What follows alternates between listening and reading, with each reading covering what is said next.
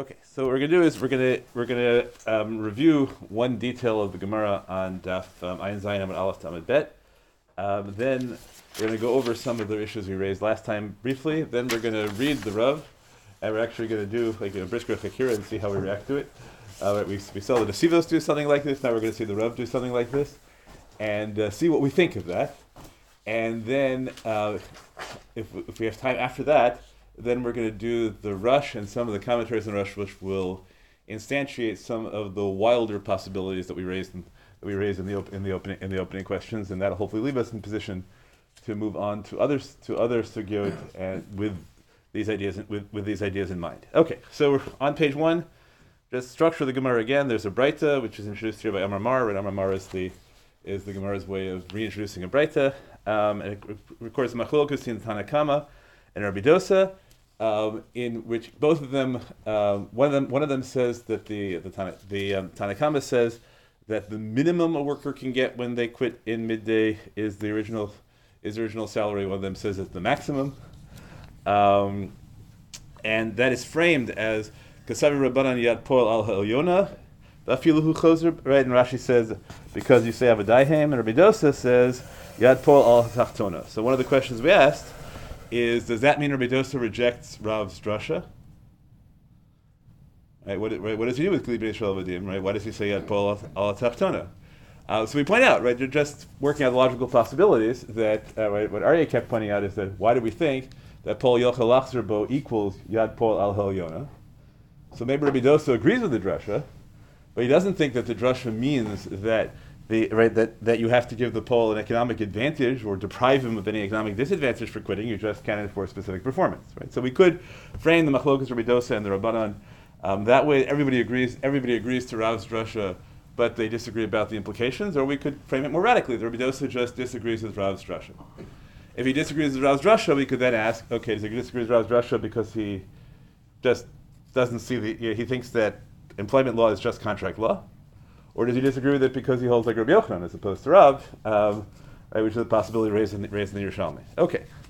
Rav here says halachik Rabbi Dosa, which is astonishing to us because we think that Pol Yochel Lachzer Bo should equal Yad Poel Al Ha'Elyona, and it does not. To which the Gemara says, Umi Amar Rav Hachi, did Rav really say halachik Rabbi Dosa? But Rav said Pol Yochel Lachzer Bo. Does that mean the Gemara is also a standard, or at least the Gemara. Our astonishment. The persona who of the Gemara at this stage adopts our astonishment. Right. That doesn't mean that just because you ask the kusha doesn't mean you end up that way the maskana. Right. But the maksha of the Gemara shares our astonishment because they think that position is incoherent, and they don't explicitly give the answer. What's the big deal? Right. We have to try and figure out if one of the answers might mean what's the big deal. And you just missed your big moment there. We're going over your sheet. Okay, so the Gemara says, did Rav really say this? Okay, so Gemara tries answer number 1. Actually, Rav said this, but the reason that Rav said this, halachik Rabbi Dosa, is Rabbi Dosa is talking about kablanim, and Rav is talking about poalim. Right, this is our Havamina. V'chitei shani le Rabbi Dosa ben schirus, which Rashi translates as schir yom, le kablanus. And then Rashi says very explicitly, because by schirus, you have the rationale of a daihem, but by kablanus, ein ze eved el atzmo. Right? So now Rashi is framing the issue between Rav and Rabbi Dosa as Rav says there is such a drasha, and Rabbi Dosa says there isn't. But it's not right. But Rabbi Dosa doesn't deny the drasha at this point in the context of poel. He just denies the drasha in the context of kablan, and we have a rationale for that, and maybe Rav agrees. Right? Right now, Rav says halachik Rabbi Dosa. So at this point, everybody thinks that Ki Avadaihem applies to Polim, and nobody thinks, except for the Rabbanan of Rabbi Dosa, that it applies to Kablanim, and we should try and figure right. So now the machlokas between Rabbi Dosa and the Rabbanan there is right has to be about the applicability of the drasha to Umanim. Okay. The Gemara says, does Rabbi Dosa really make that distinction? No. Because we have a context, Rabbi Dosa says, right, Rabbi Dosa, we have a Breita which says hasocher et hapoel, and we think that the words socher and poel together are compelling evidence that we're talking about schir yom and not a kablan. and we're going to say that Breita is the position of Rabbi Dosa, so that would be proof that Rabbi Dosa holds his position even in the context of Pauline. But it's a complicated move to get that Breita to be the position of Rabbi Dosa. How do we do it? So we say as follows. So if you hire a Poel, and halfway through the day, either he becomes halachically incapable or halachically not required to work anymore, or alternatively, that he has a heat stroke and he's physically incapable of working anymore. Im sachirhu notein lo scharo. I'm going to skip the Rashi for the moment. Im kablan notein lo kablanuto. Right, so you get your salary. Now you have to be very careful about identifying it, because whereas the other Breita Rabbi Dosa, right, the focus of the issue in the Breita of Rabbi Dosa and Rabbanan is what happens in the case of devaluation. All right, so here we don't mention devaluation at all. We mention it, right? We're assuming a standard. We're assuming a standard rate of exchange of wages for wages for labor, and in that case, the Breita says that you give him his kablanuto. So the Gemara says, money. Who is the author of this Breita? Ilay me Rabbanan. If you say it's Rabbanan, my area shamasha meit lo meito shachalato chama. Why do we bother mentioning these two examples? Because they're examples of ones, where the worker is not choosing to be choser bo, but is compelled to be choser bo. Kilo anis nami, amrin Rabbanan yad pol ahalyana. But the Rabbanan say that that the Paul has the right to quit even without onus, and even in such cases, the worker will get at least their schar.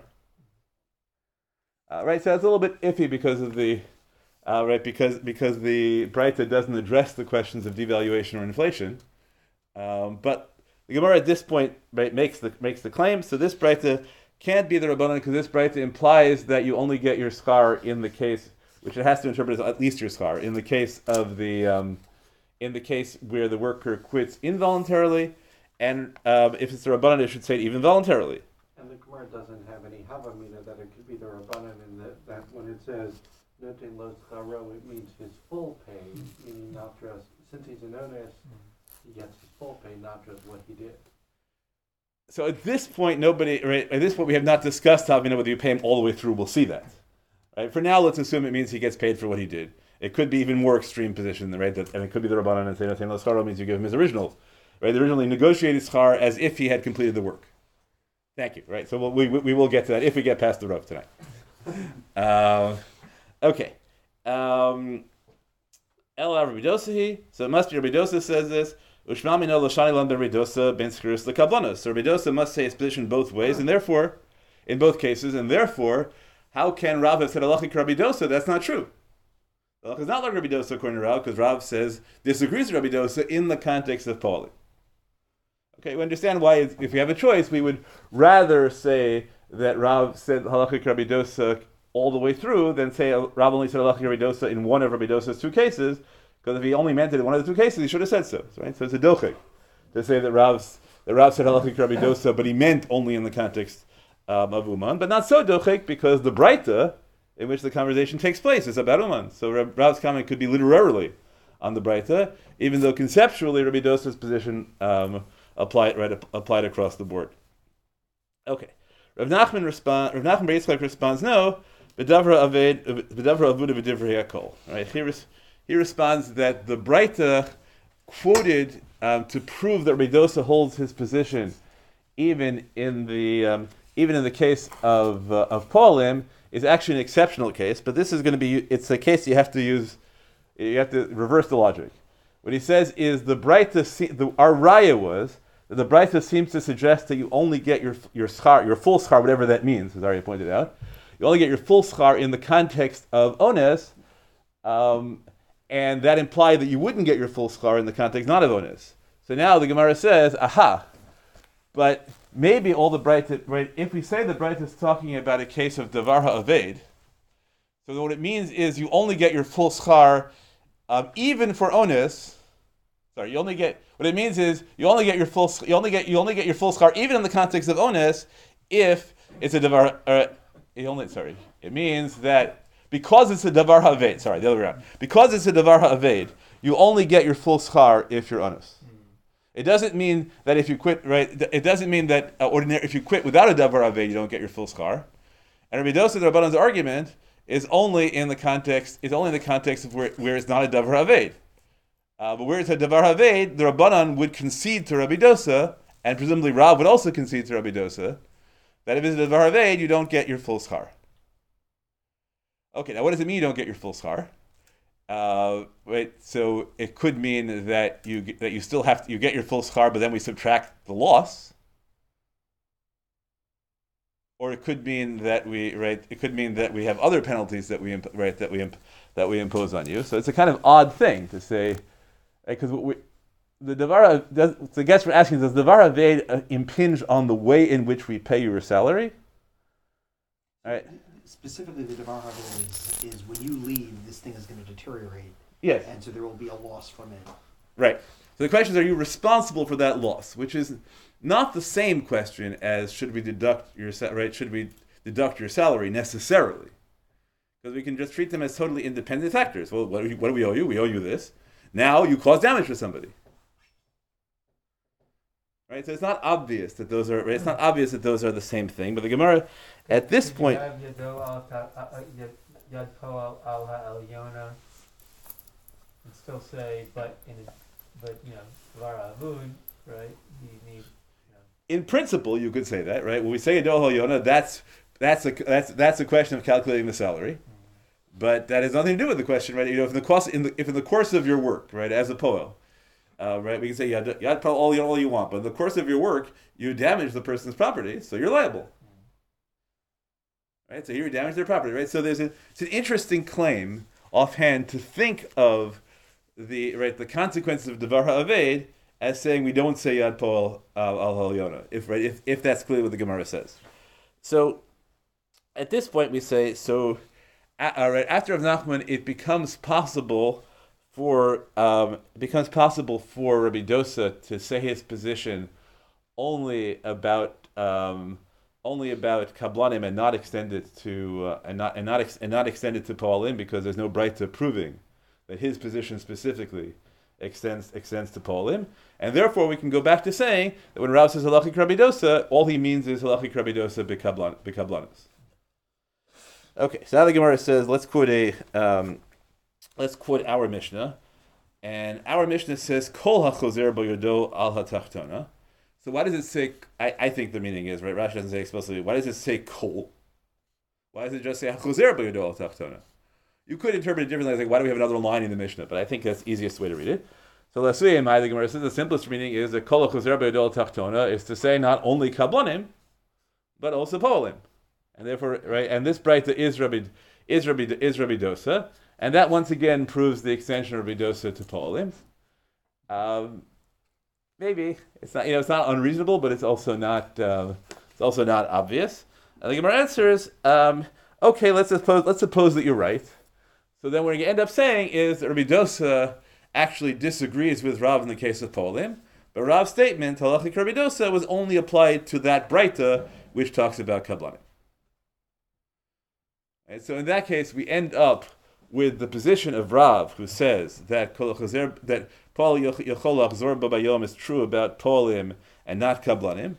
Rabbi Dosa, who says it's true about both, and the unknown position of the Rabbanan Rabbi Dosa, but who at least, right? But if we go Kal V'chomer, right, since they say they disagree with Rabbi Dosa in the case of kablanim, presumably they agree with Rav in the case of Polim. So we have three positions. Right, Rabbi Dosa says it applies to none. Rav says it applies only to Polim, and the Rabbanan Rabbi Dosa say it applies to each of them. And for each of those positions, we should ask the question: so, what is their understanding of the scope and meaning of the drasha Kili b'nei Yisrael avadim v'lo avadayhem? And if they don't apply the drasha anywhere, does that mean that they think of that area of employment law solely as an issue of contract law, or does it mean that that's a place to introduce Rabbi Yochanan? Okay, so I gave you, right, so then the Gemara says, Ibay Sema, maybe, right, well, say, there's another possibility. The other possibility is that Kol HaChozer B'Yodol Tachtona is not relevant to the sphere of employment law at all. It's talking about different kinds of, it's talking about commercial transactions. Or at least it's not, right, I mean, I think it's very implausible to say, well, Chozerbo was talking about employment law, and Kol HaChozerbo was talking about commerce as well. Right, and that's what comes in the Kol. You can read it that way if you want. I don't find it terribly compelling. Either way, the Gemara says we can now say that our Mishnah is not Rabbi Dosa. Therefore, we don't have any evidence that Rabbi Dosa actually extended his position to Paulim. So we emerge with only two positions. Right, the position of the Rabban and Rabbi Dosa, and the position that is shared by Rav and Rabbi Dosa. Right, and that way, there's no position that says that Kili b'nei Yisrael Vadim doesn't apply to Paulim. Or at least there's no position that doesn't say Kol HaChozer Bo by Paulim, because it doesn't prove anything, because Rabbi Yochanan also agrees that Paulim can be Chozer Bo. Right, the Gemara doesn't mention the nafkamina of the Yerushalmi, so far as we know, of whether the Baal Bayit is Yachol Lachzor Bo. It doesn't relate to it explicitly. As a difference between Rav and Rabbi Yochanan. And again, remember that I introduced the Maram, and I tried to argue the Maram actually holds like both Rav and Rabbi Yochanan. That's the position that I find most attractive, and so I'll try and sustain that as often as we can, going through the Makarah. Okay, so I gave you a number of Chakira, some which we referred to in the context of the Gemara. Number one is, according to Rav, where the din of Yachol Lachzor Bo is derived from the pasuk Kili b'nei Yisrael Vadim v'lo Vadim lavadim, why doesn't that apply to a Kablan? And does the reason it doesn't apply to a Kablan relate to Rav's Yerushalmi rationale? That you're not that any Israel konin zed, so this is Kablan is not considered being koneh somebody in the same way that Poel is. And presumably that's what it meant when we said that in Evan El Atzma. So we could say that. We don't have to. That's my point, right? We could say the difference between Poel and Kablan is whether there's a kinyan, and we're assimilating lavadim to the notion of kinyan the way the Nesivos did. Or we could say, no, this proves it's not about kinyan, because we can't see why a kablan is less purchased by the owner than a poel. Right? That's right. That's our question. Right? We have to try and figure out what the rationale is. Okay, number two. According to the position that Rabbi Dosa disagrees with Rav even before, right? That's the first maskana of the Gemara before the Bayisema. Right. So does that mean he totally denies Rav's Rasha Loadim Lavadim, right? So that's what we talked about a lot. So then I said, but remember, right, the Gemara says that even Rabbi Dosa, even according to that Shita, everybody agrees that a poel gets paid if they are nanas. So why does everybody agree that a poel gets paid if they are nanas, even if they cause damage to the other party? That's not normal contract law. Normal contract law is if you breach a contract even involuntarily, so you should be responsible for the damages. Don't you typically say honest in case of truly being an honest? Yeah. So the question, right? So great, right? So now you're asking the Rav's question. What does onus exempt you from? Right, and what sort of ways does onus exempt you? So you can say what? Onus rachmana patre. So normally we have a counter issue, which is adamul liolam. Right, you can't. Right, so we can solve that as Tosfos do by introducing multiple levels of onus. But we say adamul liolam, yeah. Is it liolam or lasma? Liolam. Person is right. It's we call strict liability. Okay, but doesn't that refer to? I mean, how would that apply to a case where? Okay, so you want to say where mate low mate. Right? So you can claim adamul liolam only applies to control of their own body, and doesn't apply to foreseeing circumstances that could lead damages to the other person. Right. So that's also a reasonable position you could take. Right. That's a fair position that you could take. In which we say, right. So then the way we'd read the Breita is to say, in a case where the person is anus, so the problem then is if you say that the reason you're not liable for damages is onus, so then there isn't really anything unique about that case, right? It doesn't tell you anything about employment law, right? We just argued that Breita is telling us something special about employment law, and that's why we say he gets full scharo. Right. The chiddush is he gets full scharo even though it's a davar haved. But if it turns out that that's just a regular din, right? He's an onus. Why do we have a breita about contract? If you have an ongoing machloket, right? Yeah. Right. So you might say that Rabbi Dosa would say even here. Why? It's not related to the machloket. It's only related. Okay, so you can tell me I'm overreading. I'm being too much of a brisker. But if I'm being conceptual, right, you can argue that that it undermines the Gemara's whole claim that this case, right, that this doesn't tell us anything about Rabbi Dosa because it's a case, right, because Rabbi Dosa agrees with the case of Onus white, not relevant to his position.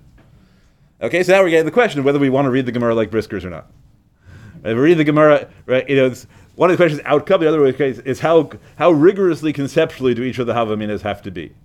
Right, so when I was in Rav Yehuda Pardes Street, Shir, we would spend a week doing nothing but trying to figure out exactly what happened conceptually between line 1 and line 2 of the Gemara, and that's the way to read it. It's a very productive way of reading it conceptually. And at the end, does it tell you what we come out with? No, but it clarifies the issues really well, I think. Okay, good. Right, and then the last question I keep asking you is, I keep looking for the position because I want us to end up with both Rav and Rav Yochanan, so I keep looking for mentions of Rav Yochanan. So is there any place in the Bavli where you can find the Shita of Rav Yochanan and the Yerushalmi lurking? Okay, those are our questions. Let's take a look now at how the Rav read this. According to Rabbi Reichman's notes, which, in my experience, Rabbi Reichman's notes are really, really good. It's an interesting question about whether it captures the Rav's shir necessarily always. Right, it's one of the interesting questions is the way in which form affects content. So what Reichman did, I think, is he rewrote the Rav to sound like all other Achronim. Right, so that's an interesting thing. If that's right, is that really what happened in the shir?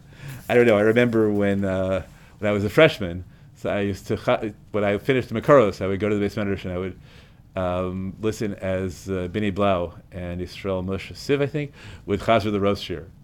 And Bini, who's I think now the president of the RCA, right, once told me, because it was the last year of shir, and the Rav was not really himself. So there are a lot of places where it's flat, and then all of a sudden you're in Gan Eden.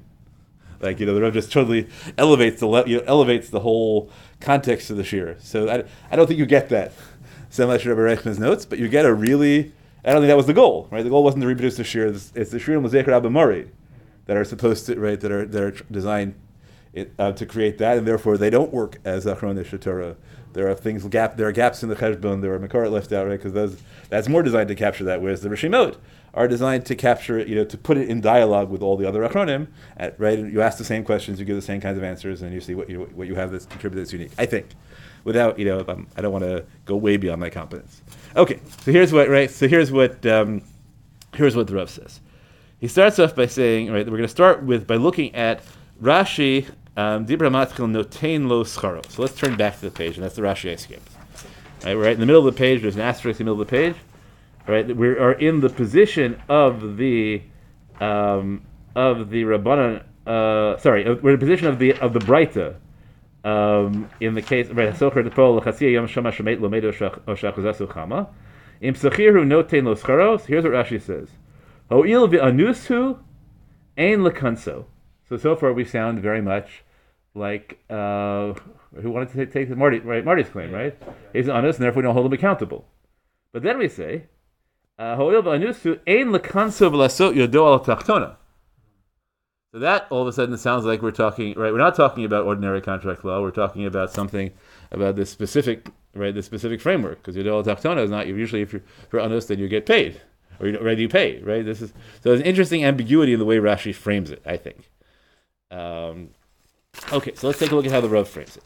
So the Rav says, Yesh ladun begeder hadin diyad poel al tachtona. Okay, so the Rav starts not from onus, but he starts by asking, so what is this halacha of yad poel al tachtona?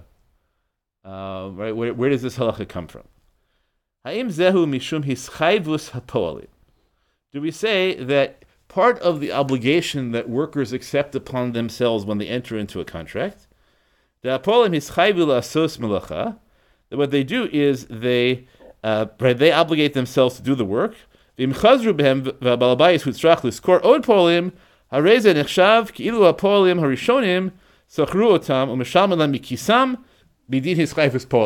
formulation, I think needs a little bit of work. But what he's trying to argue is that implicit in the worker's contract is the hiring of replacement workers to get the work done. Now, if you think about this, what you can really do, right, is, if you really push it, you can say that all workers are contractors. Right? They're really agreeing to get the work done, not to work. And they have the choice.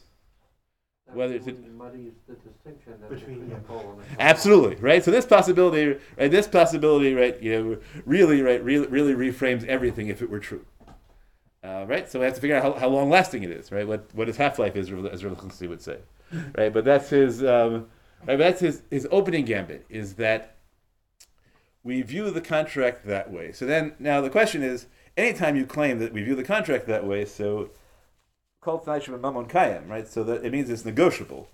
So right, so you go right if what it is included in these chayvos, so just change the contract terms that way. Right? It says all about how meaningful it is to make a claim about what's implicit in the contract when you have no basis for making that a halachic structure that has a value in its own right. We're just talking about the default of the contract is.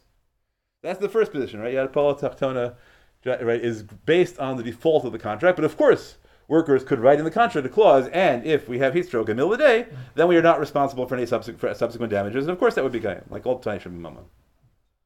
Okay, but that's the first, right? So again, like my Hakir keeps saying, right, for the Rav starting to introduce here is, are we talking about employment law, or are we just talking about contract law? Okay.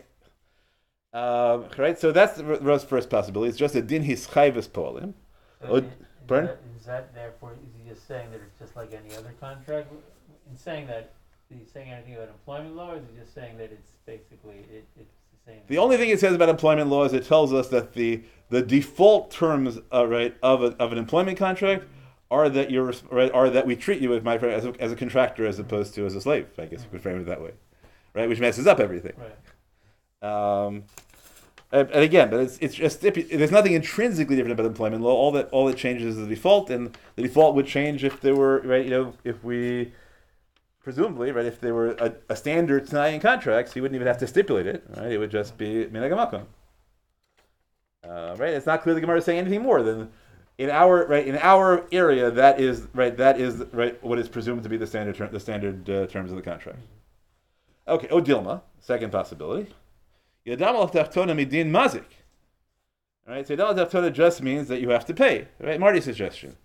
Dima paolim chazru behem Yadam al tachtona mishum degarmu hezek lebalabayis. Okay, so the answer is right. The Rav sets it up right now. There's nothing that's unique about employment law at all. Right, Yadam al tachtona just means mazik, and now we're getting to the question if whether this is the kind of onus that should patra you from hezek. Okay, so reading it through. Zayin berashi v'zel l'shona. Ho'il v'anusu ein l'kanso v'lasos yodo al tachtona. But I'm saying l'chatzi demei scharo because he did have to work. Umashma midvarav. This he says. Umashma midvarav the sfirile the yad polim al tachtona midin knas v'onish. Okay, so that's a reasonable diuk, right? It's right because it was framed as ein l'kanso, right? So that I think is a very sharp reading. Right? Why are we introducing the word of knas? Right? But then the Rav does something very interesting with it. He says that language implies that it's an onish, and that sounds like mazik. I'm not sure I go with that last step. That we don't. When you pay for mazik, you're not paying a knas, you're paying mammon. Right? So it's interesting to me, right? Whereas normally you would think that the brisker antennas would go up at the word knas, because the word knas is usually distinct from mammon. It's retribution as opposed to compensation. Right here, the Rav's antennas stay down. We're talking about knas, and that sounds like knas onish. The Yadam al tachtona midin mazik. So there's just two possibilities. Is it just that you have to pay because there's a default setting in employment contracts, or do you have to pay because it's mazik like everything else in the world of mazik? And then the question is going to have to be, so why would it be different in the case of onus for each of these?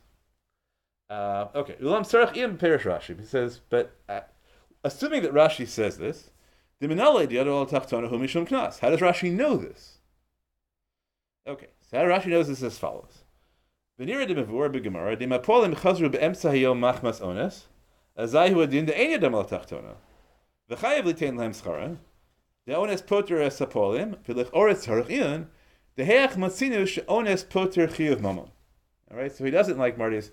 Sorry, he doesn't already. He said, right? If you owe the person because their stuff was damaged because of you, why should onus exempt you? All right, that's his claim. Benira, l'chein Rashi appears the din ze al tachtona, eino chalos chiyuv mamon be'alma, ela chalos chiyuv shel knas ve'onesh, v'legabi knas ve'onesh, chal din onesh rachmana patre. Right. So let's watch what he says. He says that mazik is a knas, and because it's a knas, right, it's a liability claim, so we can hold you exempt. But if it's an employment contract, it's not a knas, it's a hischayvus. I promised you would get done. Right? So therefore he says, Rashi says, the fact that onus paters you tells you that this must be an issue of negative liability, not positive commitment.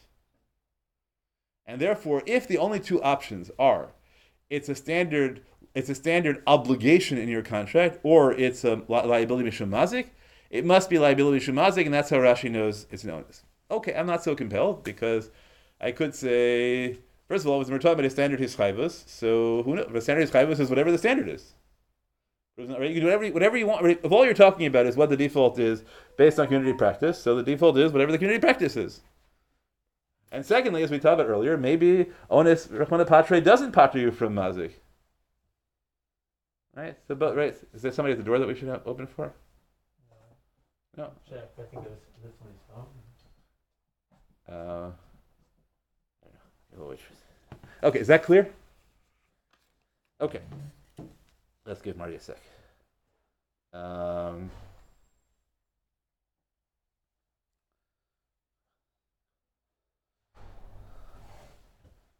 Okay, thank you, Marty. Okay, so now he says, according to this, Lefiza Nira, that it must be that Rashi, that right. This is how Rashi got to the conclusion that it's it's humidin tur ones dechol haTorah kula. V'chal rak be'ones gamor. So now he has an afkamina, which is that the normal rules of onus rachmana patre only apply to complete onus and not to sort of onus. Right? But by mazik we even have super onus, right? That Tosfos comes up with, right, which makes you patre even if adam muad liolam. Okay, but he says Baram luli divrei Rashi. Yitachen hayalavaer that din diadol tachtona eno chalmidin knas v'onish midin mazik elachal midin chiyuvos chiras polim. But if Rashi hadn't said this, I would have gone the other way. The heicha dechozer hapoel yachol balabayis lahaskir polim acherem b'shlichus hapolim harishonim. Right? I would have said without Rashi that it's really just a din in the contract, and therefore the employer has implicit agency from the workers to use their money to hire, right? To hire other polim, which also. Right. The other position of this that this explains well is whether the workers have liability beyond their salaries. If it's a din mazik, so they have liability for whatever they're liable for, right? But if it's a din hischayvus, we can say that the hischayvus is limited by the amount of the original contract. So would you say that if it wasn't for Rashi, but how would this stance react to the case of onus? Like I'm So this stance would say it's right. It's hischayvus polim. So right. So you're pater mishum onus, but you're pater mishum onus only because the stipulation in the contract doesn't. So if the contract was written, or this is implied by the right. of the contract. And so we put another condition in the contract. We could put thousands of conditions, right? That's why this position is a little conceptually wimpy to me, because we can just do whatever we want, right? Is this this is a silly question? Is this position asserting that this stipulation that we're saying that this stipulation was actually in the contract, or we're saying by the nature of a contract between a poel and a balabais, this is always implied? I think we're saying that within the legal system of halacha, absent either an explicit contract to the contrary, or a verified claim that in this particular area the contract is otherwise, we assume this is the nature of the contract. Right? Which does, again, it doesn't mean so much. I mean, it matters an enormous amount if you're in court, but it doesn't, right? But it doesn't tell you anything about the nature of employment, right? Because you can imagine a world where everything is different and nothing changes conceptually. It all matters for us to think about it because it changes our conception of what's going right. Of what Yadol Tachtona means. That's why it matters to us.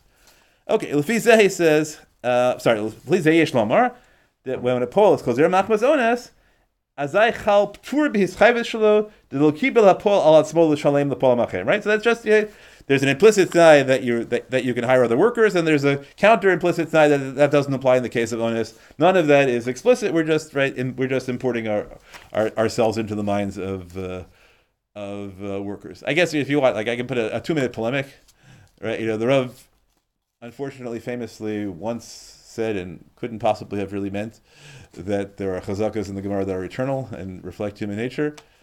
There are none that matter legally because whatever you think chazakas are eternal or not, they'd apply differently in different circumstances. Human beings behave differently in different circumstances, whatever their defaults are, and that's true here also, right? It doesn't matter whether you think he's making a claim about the essential employer-employee relationship because you can stipulate against it, and you can imagine a culture where everyone just stipulates against it, right? It makes no difference in the end.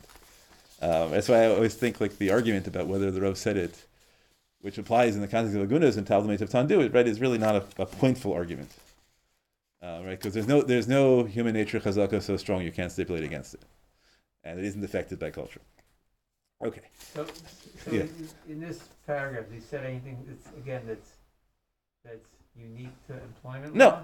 No, right. What he's done is he's basically neutered the Gemara, right? If you're interested in employment law, except as a practical lawyer, right? What are the presumptions we make in the culture of the Gemara, right? Which require, if you're a lawyer, right? So you have to know what what the default setting is and which way you have to prove it.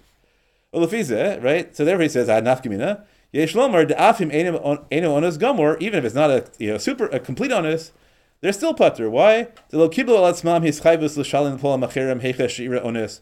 Right? Because when in the T'nai that we're making up in their mindset, we decide to make the T'nai that could be, or it could be the other way around, right? That we decide to be matter them, right? It really is not a. You understand why you give a shear this way at some way if you're going through the options, but it's not exciting. I don't think. Okay, but then, right, by the by, right, we get to the end of it. All of a sudden, I think the world opens up. V'odi tachin lomar, dechal kan p'tur midin avadayhem. The b'makam ones yachol hapol lachzorbo v'yado al ha'elyona midin avadayhem. So that's a solid what? Right, this is not one of the first two possibilities, but all of a sudden at the end it shows up as possibility number 3. Possibility number 3 is that no, this is not a regular din of onus at all. This is a din we get from avadayhem that workers have to be able to be chozerbo and have their Yadam Tachtona because of a drasha. Right. So, okay, now the question is like, that's great. How did we get that out of the drasha? So we can say the drasha teaches you that that workers have to. I don't know. I honestly, I like that's a. Yeah. So he's saying here that you say Yado ala Elyona in a case of onus. But and that is he saying that's what Yado ala Elyona means, and it only applies like it, or did it say Yado ala Elyona in a case of onus, but in other situations, Kal v'chomer, or maybe even more. No, Kal v'chomer. Right. I think no, it's not. No, not Kal v'chomer. Sorry, you're right. What he's saying is, according to the position that says Yado Elyona only applies in the case of onus, which is the position of this Breita. Right. But b'davar aved, right? So let's not Yeah. So there is. We extend. Everyone agrees that we extend the drasha of Kil Avadayhem to cover the case of Davra Aved plus onus. Right? Even if we don't agree to extend it to the case of onus when it's not Davra Aved. And even though this isn't the normal Ptur onus, right? Even though if it weren't employment law, right, we would say you're chayav for Davar Aved, even though you're onus. But because it's employment law, right? So we come up with a non-normal Ptur onus. Do we end up so the same Davar of Nachman Bar Yitzchak that it the Davar of it. You're right. Right. That was needed to explain, right, how this could be consistent with Rabbi Dosa. That was needed to explain how Rav could paskin like Rabbi Dosa without contradicting himself. But given the maskan of the Gemara that we split it, so then you still need to limit the bright to be davar avud. In the maskana, you don't necessarily need to. So then you could so you could apply this. You could apply this more broadly, if you hold that. If you hold that yeah. If you don't want it to be l'divrei kol, you could apply it more broadly. True. Yeah. Okay, we're not done. V'nei b'gemara l'el isa be'asa mitra pseida the polim l'valabayas patur milishalem. So the question is, if that's the case, so in the case where it rains and rain was foreseeable, the employer doesn't pay the workers, even though that's also a case of onus for the workers. Right, so why should they? Right, so if we have a general rule that onus puts yad pol al halyona, right, that in the case of onus yad pol al halyona, right, why don't we apply it there as well? So the answer is v'nira desham chal din acher de be'asa mitra leka chefts de malacha. So if they haven't started working, so then there's no chefts of malacha, and that's why you can't be mechayev the balabayas to pay. Once they started working, then they are polim, and then he would be liable to pay. Okay, right. This is where we get into our really brisker stuff. But it's true that there's going to be a lot of data that we have to explain in the Gemara and Halacha about differences whether they started working on the contract or not, and that's probably the right way to do it, right? At what we could frame it as at what point does the contractual relationship begin?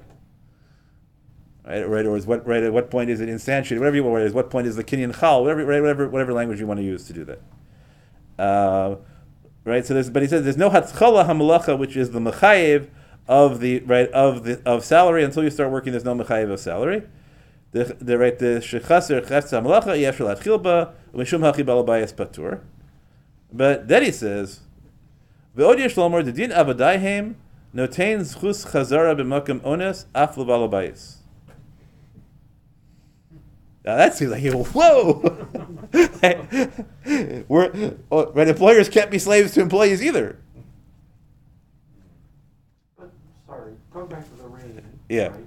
So, the Breita gave two examples. What would be honest, right? It did not include rain in that example, right? You couldn't start raining. I mean, there's not an equivalent of rain means it started raining before they started working. Well, that's another case the Gemara gives, which we didn't see. It's in the discussion of the Gemara before that Breita. But where it rained before they start working. Yeah. Right, but here they quit halfway. Right here they get a sun's heat stroke halfway. Or what if it started raining? Like, especially given that they were already talking about the case of rain, right? So if it was a case that if a foreseeable thing like rain happened in the middle, that they would still get paid, probably the Breita would have said that. Okay, reasonable to argue that the Breita doesn't follow those positions. I'm not arguing with you. I'm not trying to push any of these readings. Right. What fascinates me is the claim that Kili Avadayhem is reversible. Right. That's right. That's just a that's the moment. I think in the where Biddy would have said to me, that's where the Rosh here just suddenly flips. Like, whoa, who thought that employers could be slaves too? So, yeah. Until in the previous section, yeah, he's saying that Avadai Haim only really is operative in a case of onus, is only operative for the Palalim, or for the work with whoever it is, Palal or Kabbalan, but that it's only operative on that side in a case of onus. It's only operative on that side in a case of an onus that happens to the Poalim. Right. But if the onus happens to the employer, right, because they just can't provide you with the work, right. So they're also pater. It's just but who would think that they're pater because of the Kili Avadayhem? It's just an amazing moment. Doesn't that kind of mean any commitment is could be obvious? Then you can. Could be right. You can go wander off into far off into the libertarian ether. Well, maybe Abadai only applies in cases of Employment. employment. Right, but we can have like this really radical, right? Employment, we take Kana Evid, Kana Rabo really seriously. Right, and so we're being very careful, right? That hiring an employee doesn't shackle you. But Can you claim? I'm sorry. Yeah. Can you claim that is your Rabbi Yochanan in the Yerushalmi? I would love to be able to say it. I haven't figured out how to say it yet. Right, that Rabbi Yochanan said, right, Everett Ivri Himat Nisan, right, and then they interpret that as meaning that both of them can be. Yes, together. that's what the temptation And is. Beautiful. The Yerushalmi would say that, right, that Everett Ivri is applying in both directions. That I understand the temptation. I have the temptation. You got it beautifully, and yet I don't buy it. But we'll have to. We'll have to see. I don't know if we'll get to it today as to why I don't buy it. Because are you saying you don't not buy it because in the context of Yerushalmi they have to be saying Eved Ivri, they're only applying Eved Ivri really to the Poel, to the. Rabbi Yochanan is the one who says that the Baal Bayis can't be choser bo.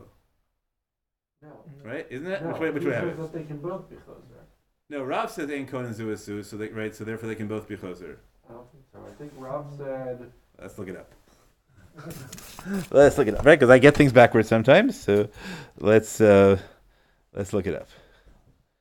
Rav says, "Aldate de." Did I not quote the text here? That was very bad of me. Lefi Rav, Poel Chos V'La'uman. No. Okay, that's not the right. Do we have your Shlomi on the shelf? Or do you do it? Did I have last week's Makara or 2 weeks ago's Makara? Sorry, look it up. Help me look it up. Here it is. Here it is. I have it here. Yeah. Thank you. What does it say? You were right. I was wrong. Okay, good. Once in a while, I can have that happen. All right, that's not something I'm usually good at. But okay, right. So that's why I'd love to do it. I understand the temptation. I can't get it to work yet. Okay. Also, we'll see. There's a specific reason I can't get it to work. In addition to that. Okay. Okay. So right. So the Rav says this really wild thing. Really wild thing. Got to figure out how far we're going to take it. So let's just to finish this off. Let's take a look at the Rush. We're on page 3 now. So the Rav says, Amar Rav, halachik Rabbi Dosa. Why? The Amar kablan yadol tachtona. Right. So we're in the moment where Rav passing like Rabbi Dosa, but it's only about kablan. Shim chazer bo shamin masha atid lasot. Right. That's the position of Rabbi Dosa. V'dafka kablan aval pol yachol lachzor bo afilu b'chatzi hayom. V'shamin lo masha asa. Umay tamad Rav d'chsiv kili b'nei shal vadim v'lo vadim lavadim. So far all great. Hani mili b'davar she'ein aved. Aval b'davar aved, loshna pol, loshna kablan, lo matzi le'mehader behu. Right, but there's no. The whole right of being choser bo only applies if it's not a davar aved. But if it's a davar aved, lo matzi le'mehader behu ela heichad anise. Right, then you can only be choser if you're anus. Aval b'dlo anise ein polim ve'ein polim l'skor socher alein omatan. Okay, so the Rush ends up with a legally coherent position, but Kili Ben Yisrael Vadim is getting to be an awfully complicated drasha. Right? Because it doesn't mean you're totally free, because you can't leave if you're not honest with the Davar Aved. Now, where did that come from? Okay, so wild position. So the Pilpuli Charifta, this is the bottom of the page, right? You saw the little tzadi that I superscripted, and here it is in the bottom. Pilpuli Charifta is written by the Tosfos Yom Tov. Right, who's a early 17th century figure. Also, I believe is my wife's ancestor. It probably was smart. So he says the following: Al b'davar aved b'chulei, delo alima drasha delo avadim lavadim sheyehei koach lepolim sheyachzuru afilu b'davar aved. Okay, that we get, right? But he just puts it boldly, right? But delo alima, right? That interesting notion, like what Rav Parnas liked notions of describing the sugyos as having countervailing forces because like somebody taught him physics that way, but it really is useful, right? I found it very useful to think to do force diagrams in physics and think about them in the structure of the Gemara. So there's some kind of force that opposes the force of Kilei B'nai Yisrael Avadim. But what is that? Teda. Here's what he says: the drasha gemurahi. Imkain lo yehei koach biadam sheyaskiru atzmam klal lischira yom. He says, if this were really a drasha, so we run into the basic problem. How can, right? If it's slavery, it's usher. So how could you enter into the contract at all? So it must be, right, since the drasha allows employment, right, it must be that it's not a full drasha. Okay, what does that mean?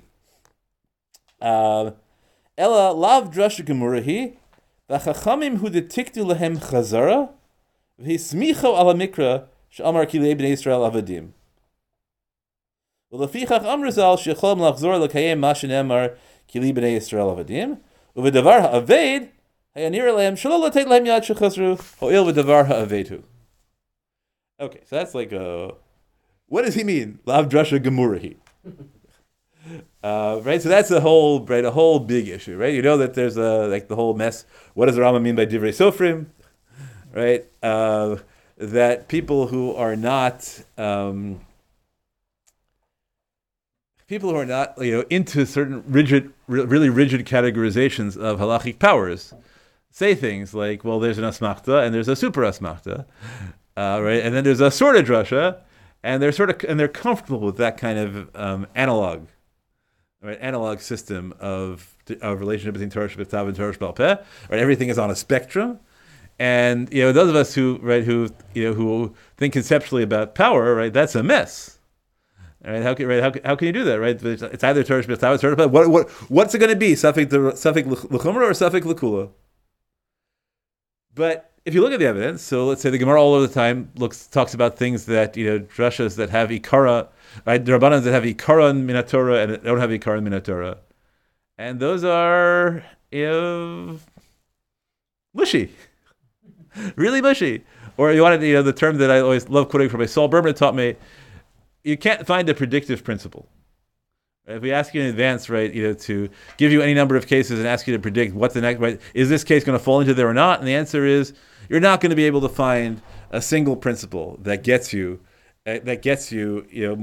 with any degree of reliability, which cases fit in and which cases don't fit in. Right? Remember, I said it in a place which is more useful and controversial, which is whether mitzvah seisha as mangrama has a predictive principle about it. But it applied. But I thought it was a very powerful tool, bichlal. So you could say, which you pretty much have to say if you're thinking conception in terms of power. What is a dirabanan? And what's the big deal? It's a dirabanan, and it's mammon, so you can do whatever you want. So you have to ask yourself. So even as a dirabanan, so that dirabanan can just take all like saying it's not about employment law, right? Dirabanans can take all the juice out of it and say, you know what? So there doesn't have to be any kind of basis for what they're doing. They just made policy and they stuck it on this drasha. Or you could say, no, what it does is it liberates us to understand that they must have a clear policy. You can't claim they're just applying the law mechanically. Right? If it's left up to rabbinic discretion, so then we have a really clear position. And that clear position though can be complex. Right? It can be, for example, framed as we want to do everything that is economically reasonable to allow employees freedom. It might be that you can develop a more sophisticated concept, which includes the Rav's idea. Right? We really want to preserve autonomy to the extent possible throughout the system for everybody, and we recognize that formal relationships are sometimes misleading. There's the book that we're reading to my grandson at home often. There's a book called what's it called? Clack Moo Moo, I think, which is an Animal Farm. It's an Animal Farm satire. Right, in which it has Farmer Brown, who's the character from Animal Farm, and his cows find a typewriter and they decide they want electric blankets. And so this was being read. My wife is Kedarka Bakodesh, right? Is very sympathetic to the cows, and the chickens who then want it also. And I said, well, why do you assume that Farmer Brown is the employer?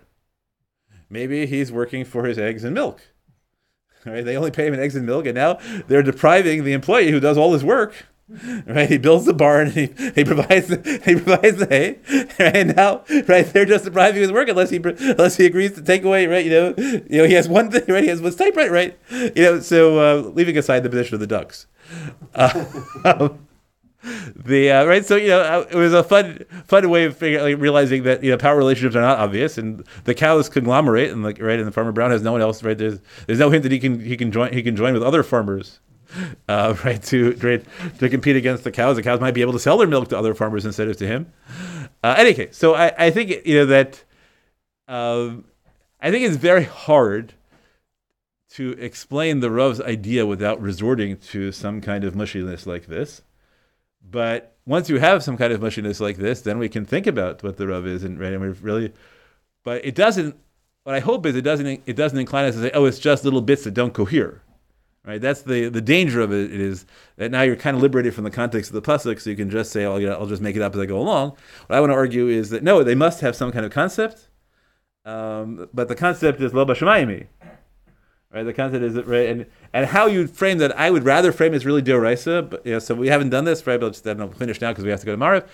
But so one of the 3 or 4 opening shurim I give for SBM is on a concept called something like Masarna Katuv L'Chachamim or Lo Masarna Katuv L'Chachamim, which is usually taught in yeshivot as a very narrow concept.